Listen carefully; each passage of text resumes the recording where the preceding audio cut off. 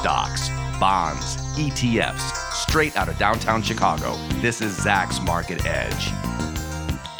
Welcome to Zacks Market Edge, the podcast about investing in your life. I'm your host, Tracy Reineck, and today I'm joined by Dave Bartosiak, the editor of the Momentum and Surprise Trading Services, to talk about a very important topic, especially now that we've had this pullback. I feel this is a good thing to cover, and that's basically how to invest with confidence. I've been getting a lot of questions about this, Dave, but they don't actually put it that way. They're not like, Tracy, how do I invest with confidence? Sure. No, that's not really it. But they want to know, are they doing the right things? You know, with this big pullback, is there anywhere to go that's safe if the pullback comes back again or we have another one? And, you know, you can feel that there's just like a little bit of the lack of confidence out there in a lot of investors.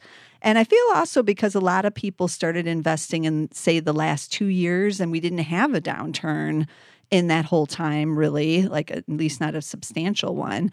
And so people haven't had to deal with any of these issues out there with pullbacks or anything. And so their confidence took a little bit of a hit in the last couple of weeks, I feel. Yeah. So let's start off. Like, let's say you are one of those newbie investors. You've just been investing the last year or two, and this is like your first pullback. What do you do to keep the confidence that you've acquired? Do you have any tips? Yeah, there's a few things. Whenever I've had a lot of friends ask me recently too, you know, what do I do? How do I get in the market? How do I get started? What do I do? And the thing that I tell them is you don't go into this thinking that you're going to check your balance every day and understand that you're going to make mistakes and it doesn't really matter. And I know that sounds funny to say, but as long as you're consistently putting money into the market and you're buying solid companies, the market's going to do what it's going to do. And even every downturn ends eventually. And the market goes to the upside and it's okay. You don't have to time it perfectly in order to make more money than you would anywhere else in the market. I was just looking at this earlier today because in my Zacks Confidential, here's a shameless plug for Zacks Confidential Tracy. I'm looking at the tops in 1987, in 2000, and in 2007, and what the market did at that time and what it looked like. And pretty much at any time in history, if you were unfortunate enough to be that one person who invested their entire savings at the top of the market, right, you would have had to wait 7 years to break even. Yeah. Pretty much at any time in history. But this is like what the media puts out there, right? Because I know a ton of the media, the articles were from the 2000 top, and they'd be like, well, if you had bought, you know, in 2000, you're still down XYZ% by like 2005 or whatever they were putting these articles Sure. out. And I said the same thing. Who puts all of their money in at one time, just one big lump sum? Nobody. Nobody. No one ever in Yeah. the history of the world. So that's dumb. Or just one really unfortunate person. Right. There's got to be at least one. They won't admit it. That So bought we never. in 07, Right. wrote it all the way down, said, I hate Yes. this. And Yes. then maybe they were unfortunate enough to do it again or they did it in 2000, they did it again in 07, maybe. Yeah, maybe. But I don't think so. I don't think so either. You just continue to invest, continue to put money in. You have a long enough time frame. It doesn't matter, especially when you're talking about retirement accounts. Yeah. I feel like that's the dollar cost average method where you're just putting in Absolutely. set amount every month. You're not really caring what the market conditions are like. You're just buying it. Right. If you're younger and you're in a 401k, and by younger, I mean like under 50. Yeah. I would even argue up to 55, that you should be cheering the market to go down. Yeah. Because it goes down, you're buying cheaper, and you're not using that money today anyway. Now, we deal with a lot of people who have money in non-qualified accounts, so you have access to the money. You know, those are those taxable accounts, so not in the IRAs. And because the money is, you know, it's right there, like you could touch it. In 3 days, I could have my money out. People think that maybe they should access it, and they should try to play, and they get a little bit too slick, and that's when you end up losing money. You just keep your time frame out to the long run and know that there's not one perfect way to do it. And you're not going to lose your money by buying a company with solid earnings over the long run and investing systematically over time. Yeah, I feel that's where like a lot of people get that confidence shaken is if they're in individual stocks, something happens on an earnings report. Like let's just even say Walmart today, it was okay. And then, shares are down kind of big because everyone's now worried about Walmart again. We've been worried off and on over the last couple of years. You got Amazon competition, rising wages and costs and blah, blah. And so someone who had been a big believer in Walmart over the last year, I feel like their confidence is a little shaken today when they see those shares off 9 or 10% on this earnings report. So what about for someone like that? Should they just tune out the earnings reports? Or, I don't want them to tune it out completely because these reports do tell you what is going on at the companies. So you still have to pay attention. But I feel like there's a lot of noise around the earnings reports always, and that seems to shake people more than it should. You got to see if there's something that's a paradigm shift that has taken place as a result of this earnings report. So is there something so groundbreaking that's happened in the business that now it's changed the fundamental outlook of this company over the long term? And that's what you should think in every single earnings report that you hear. And if the answer is no, I still think 10 years there's going to be Walmarts all over the place, then you should be looking at this as a buying opportunity to get into the stock.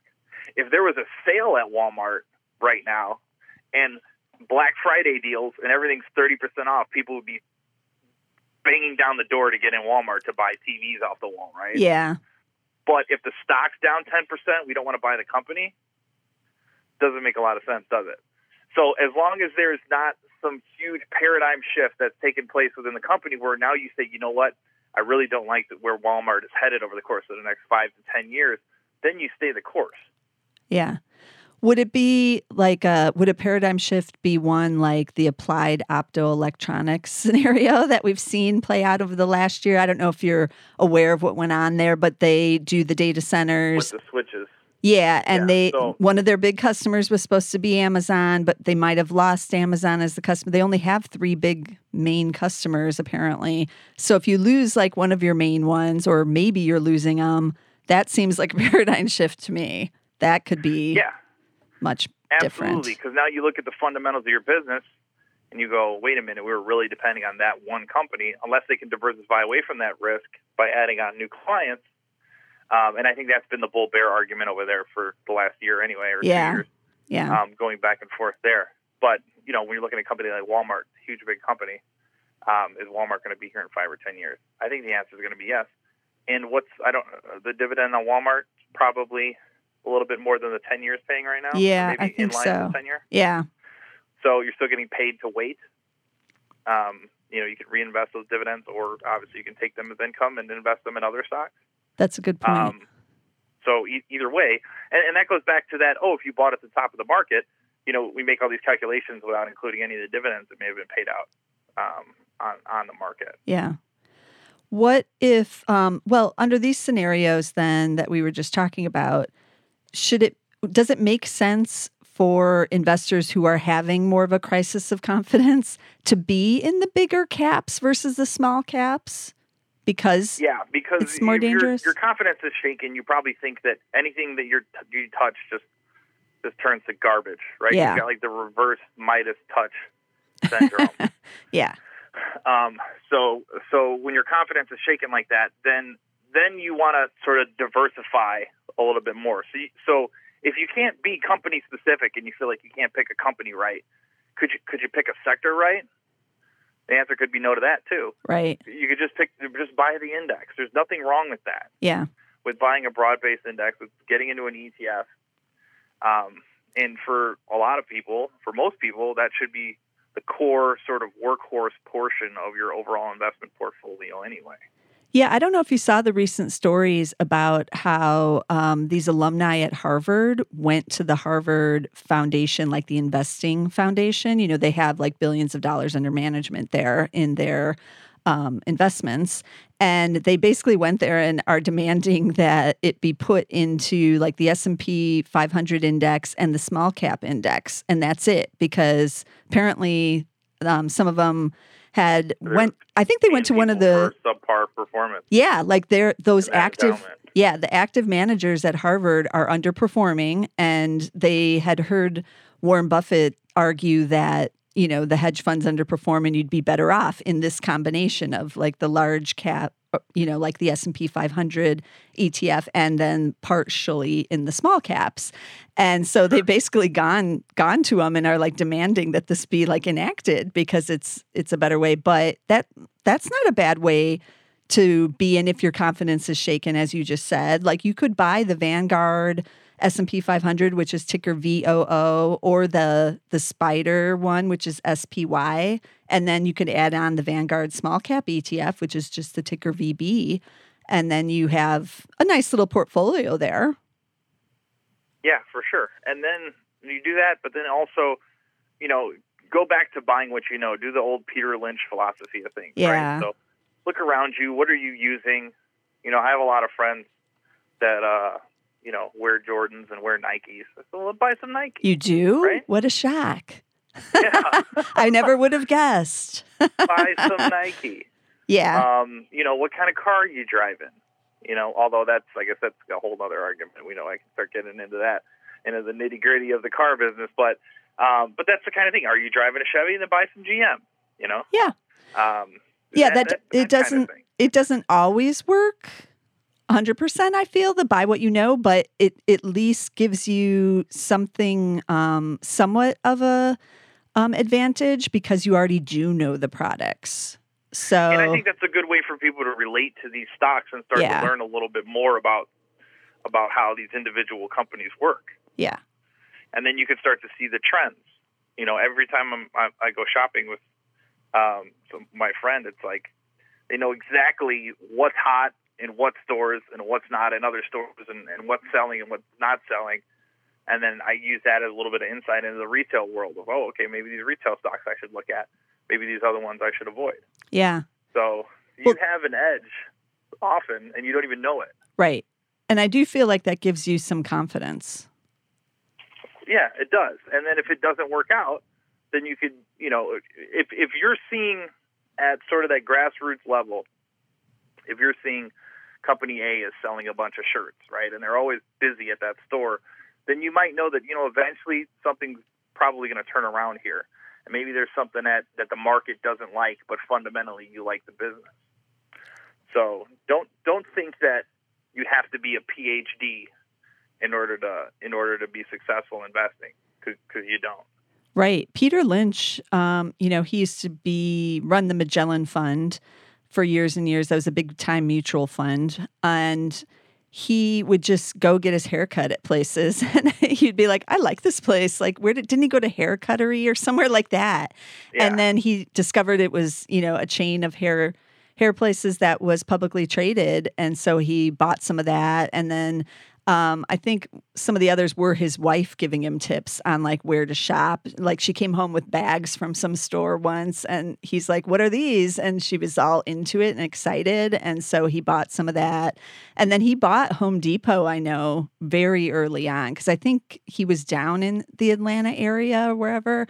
There were more stores down there, and he thought it was a great concept. So, yeah, but he doesn't always believe only by what you know. Obviously, that gives you this edge because you know the company, at least from your own use, and then to go do your research always, of course, because... Sure, I had gamer friends of mine who were telling me about NVIDIA a couple of years ago. Yeah, I remember that. And I should have listened. You know, they should have listened, though. Yeah. I've talked to a few of them, like, oh, man, I should have followed my own advice and bought it. I was like, you know... Come on, guys, just do it. It's like there's like this analysis paralysis that happens where they want to pick that perfect investment at the perfect time, and you don't need to. Right. You really don't. And that, you know, you get started with $1,000 or $2,000 or whatever it is, That's not going to be the last $1,000 or $2,000 you're ever going to have. It's not going to make or break your life. If you make the wrong choice and it goes down to nothing, if it is, then you shouldn't be in there. Yeah. But that's, so when you have a little extra money, don't be afraid. Don't be afraid to roll the dice on something that you know. Yeah. Now, what about if we do get another pullback, which we'll get another correction at some point. I'm getting a lot of questions about, where is safety? Is it in bonds, mutual funds? People ask me about ETFs, but ETFs, are owning stocks usually. What stocks are the safest? And my advice always is nothing is 100% safe. What do you feel about the safety question? Well, I don't understand, safety from what? It's like right. they're afraid of the unknown. Yeah. Like this thing of, where do I hide? Where do you hide when what happens? You have to clearly define what happens. Yeah. So this latest volatility spike that we had, where the stock market goes down, pretty much everything goes down while these bond yields are going up, and everybody's freaking out because that traditional switch from bonds to stocks just wasn't there. Yeah. Right. So then that brought an awful lot of fear into the market, and people were trying to figure out where the heck do you hide in a situation like that. Well, remember, it's not just U.S. centric companies, right? We're not just here in large cap U.S. and that's it. Right. There are funds that are diversified internationally, that are in developed markets, that are in emerging markets, that are in all sorts of different asset classes across the globe, which carry different risk profiles along with them, but also have varied correlations. So they're not all going to move in one direction all at once, right? Right. And then so historically, our quote unquote safer stocks are going to be the ones that pay higher dividends, that don't have these huge growth profiles, which equals risk profile, where you can hide out. So when you think about utilities, traditionally that's supposed to be a better place to go. But if interest rates are hiking up, utilities aren't going to be so great, right? Yeah. Because you're kind of stagnant on what you're getting there. I think we have to kind of define what we're afraid of and what we're trying to hide from, I suppose. Yeah. When we're trying to figure out the safest places to end up going. Because if there really is a true risk-off sell-off that happens, bond yields are not going to be ticking up. Bond prices will go up. Bond yields will go down if there's a true risk-off that happens in the market. That's what I feel like. If there's a true one, you're not going to be safe anywhere. Like there is nowhere to go. In terms maybe of gold. Yes. No. Yeah. In equities, no. But maybe you'd be in gold or something else. I don't even know, or even cash. Cash might look good soon. What would cause a real risk-off? I don't know. Everybody has that fear probably because of 2008. But we're not in 2008 anymore, In the risk-off scenario in 2008, I mean, that was like a liquidity crisis. Right. A once in a through down the line. 75-year event. Forced deleveraging events that were taking place. Yeah. Which is a lot different. Yeah. Than what we're seeing today. Yeah. It's a different world. The leverage is different now than it was then. I'm not saying there's not leverage. There certainly is. Right. But it's a different sort of leverage, I believe, today. Or at least, I guess I have enough faith in mankind that I hope that it's different leverage today. Yeah, me too, for sure. Now, what about the FANG stocks? They've been around a couple of years now. It was, that's a place a lot of investors got confidence because they've gone up big. Everybody feels real good who owns those. But is that a false sense of confidence that investors are getting there? Like they think they're investing geniuses, but they're really not? Like should investors be a little worried about FANGs? I don't know that you have to be worried. I don't think you have to be worried about FANG, but I think FANG is going to be look at where Microsoft has been. Yeah. So Microsoft was the first FANG, all by itself. Yeah. basically. And then Them and Cisco. had a lost decade. Yeah. Right? Cisco had a lost So- decade too. Yeah, so economies of scale kick in eventually, and you get to this point where they've kind of reached this critical mass where they're just going to chop sideways. Now, you could argue that Netflix has a lot more to go. Mm-hmm. Of those four, I would think that the growth potential, possibly Netflix. I'm sure a lot of people would argue that Amazon, because they're going to take over everything in the world. Right. But I think Amazon is going to start running into John Blank talks about this, running into antitrust issues Yeah. if they keep on bundling the things the way that they bundle. Right. Don't could you be an issue in the see? future. I saw something with Amazon just today about the credit card. Now they're giving you 5% cash At back Whole or something. Foods? Yeah. And yeah, so they're bundling that with the Whole Foods with the Visa now, and it's like a Prime credit card or something like that. But I could see them bundling that with the Prime and all this other stuff. And yeah, I don't know. I mean, a lot of other Yeah, they companies gotta are be- bundling too, but with their credit cards now, with the the points and all of that stuff, the travel ones and all that. But I don't know. Yeah, it's not necessarily getting rewards points that's going to make or break this thing, but it's here now you have a online streaming service. Plus now Right. here's all your shopping Right? you're going to get a discount. Plus now here you're going to so when they stack that many layers on it, Yeah. that's when eventually you can see something like that. And that's what happened to Microsoft in order for it to go sideways. Yeah. You had those antitrust issues, Yeah. and then it's dead money for a decade. Yeah. So that's, I guess, all I was trying to do was justify my reasoning behind Netflix potentially having more growth than Amazon without Yeah. people raging too hard on me there. I feel like they will anyways. Yeah, for sure. Okay, because I know a lot of people own the FANGs, basically everybody. It's just like what you own now. So that's something to watch going forward with, investor confidence, I feel, will be in those. Yeah, but I think eventually that just becomes like, the FANG stocks become the blue chips. Yeah, for sure. You could argue they already are. Yeah. Except that two of those are in the same business, which is just online advertising, pretty much. Right. Okay. Not exactly the type of diversification you typically get. Yeah. Or the safety that you get with a consumer staple. Right. That's for sure. Okay. Let's, do you have any kind of stock tips for anyone for 2018? We had this pullback. For those who are a little bit, we've talked about, quite a few already, that if investors are kind of having issues with their confidence right now with this pullback, there's always these big cap names you could go into. We talked about the ETFs you could do, maybe staying away from some of those individual small cap stocks, but doing the ETF there. And then obviously there's FANGs, like the new blue chips, basically. But is there anything else that you think? I don't know if there is. I just like, looking at Zacks ranked number one strong buys that have pulled back close to their 200-day moving average. Okay. Because that's a very easy thing to look at. You don't have to be an expert market technician to piece that one together. You could put a 200-day moving average on pretty much any charting platform on Earth. And, you can easily screen for Zacks ranked number one strong buy stocks. And just look for those that have kind of come down to that level. Because over time, if a stock is underneath the 200-day moving average, it better have a darn good reason for being below that 200-day moving average.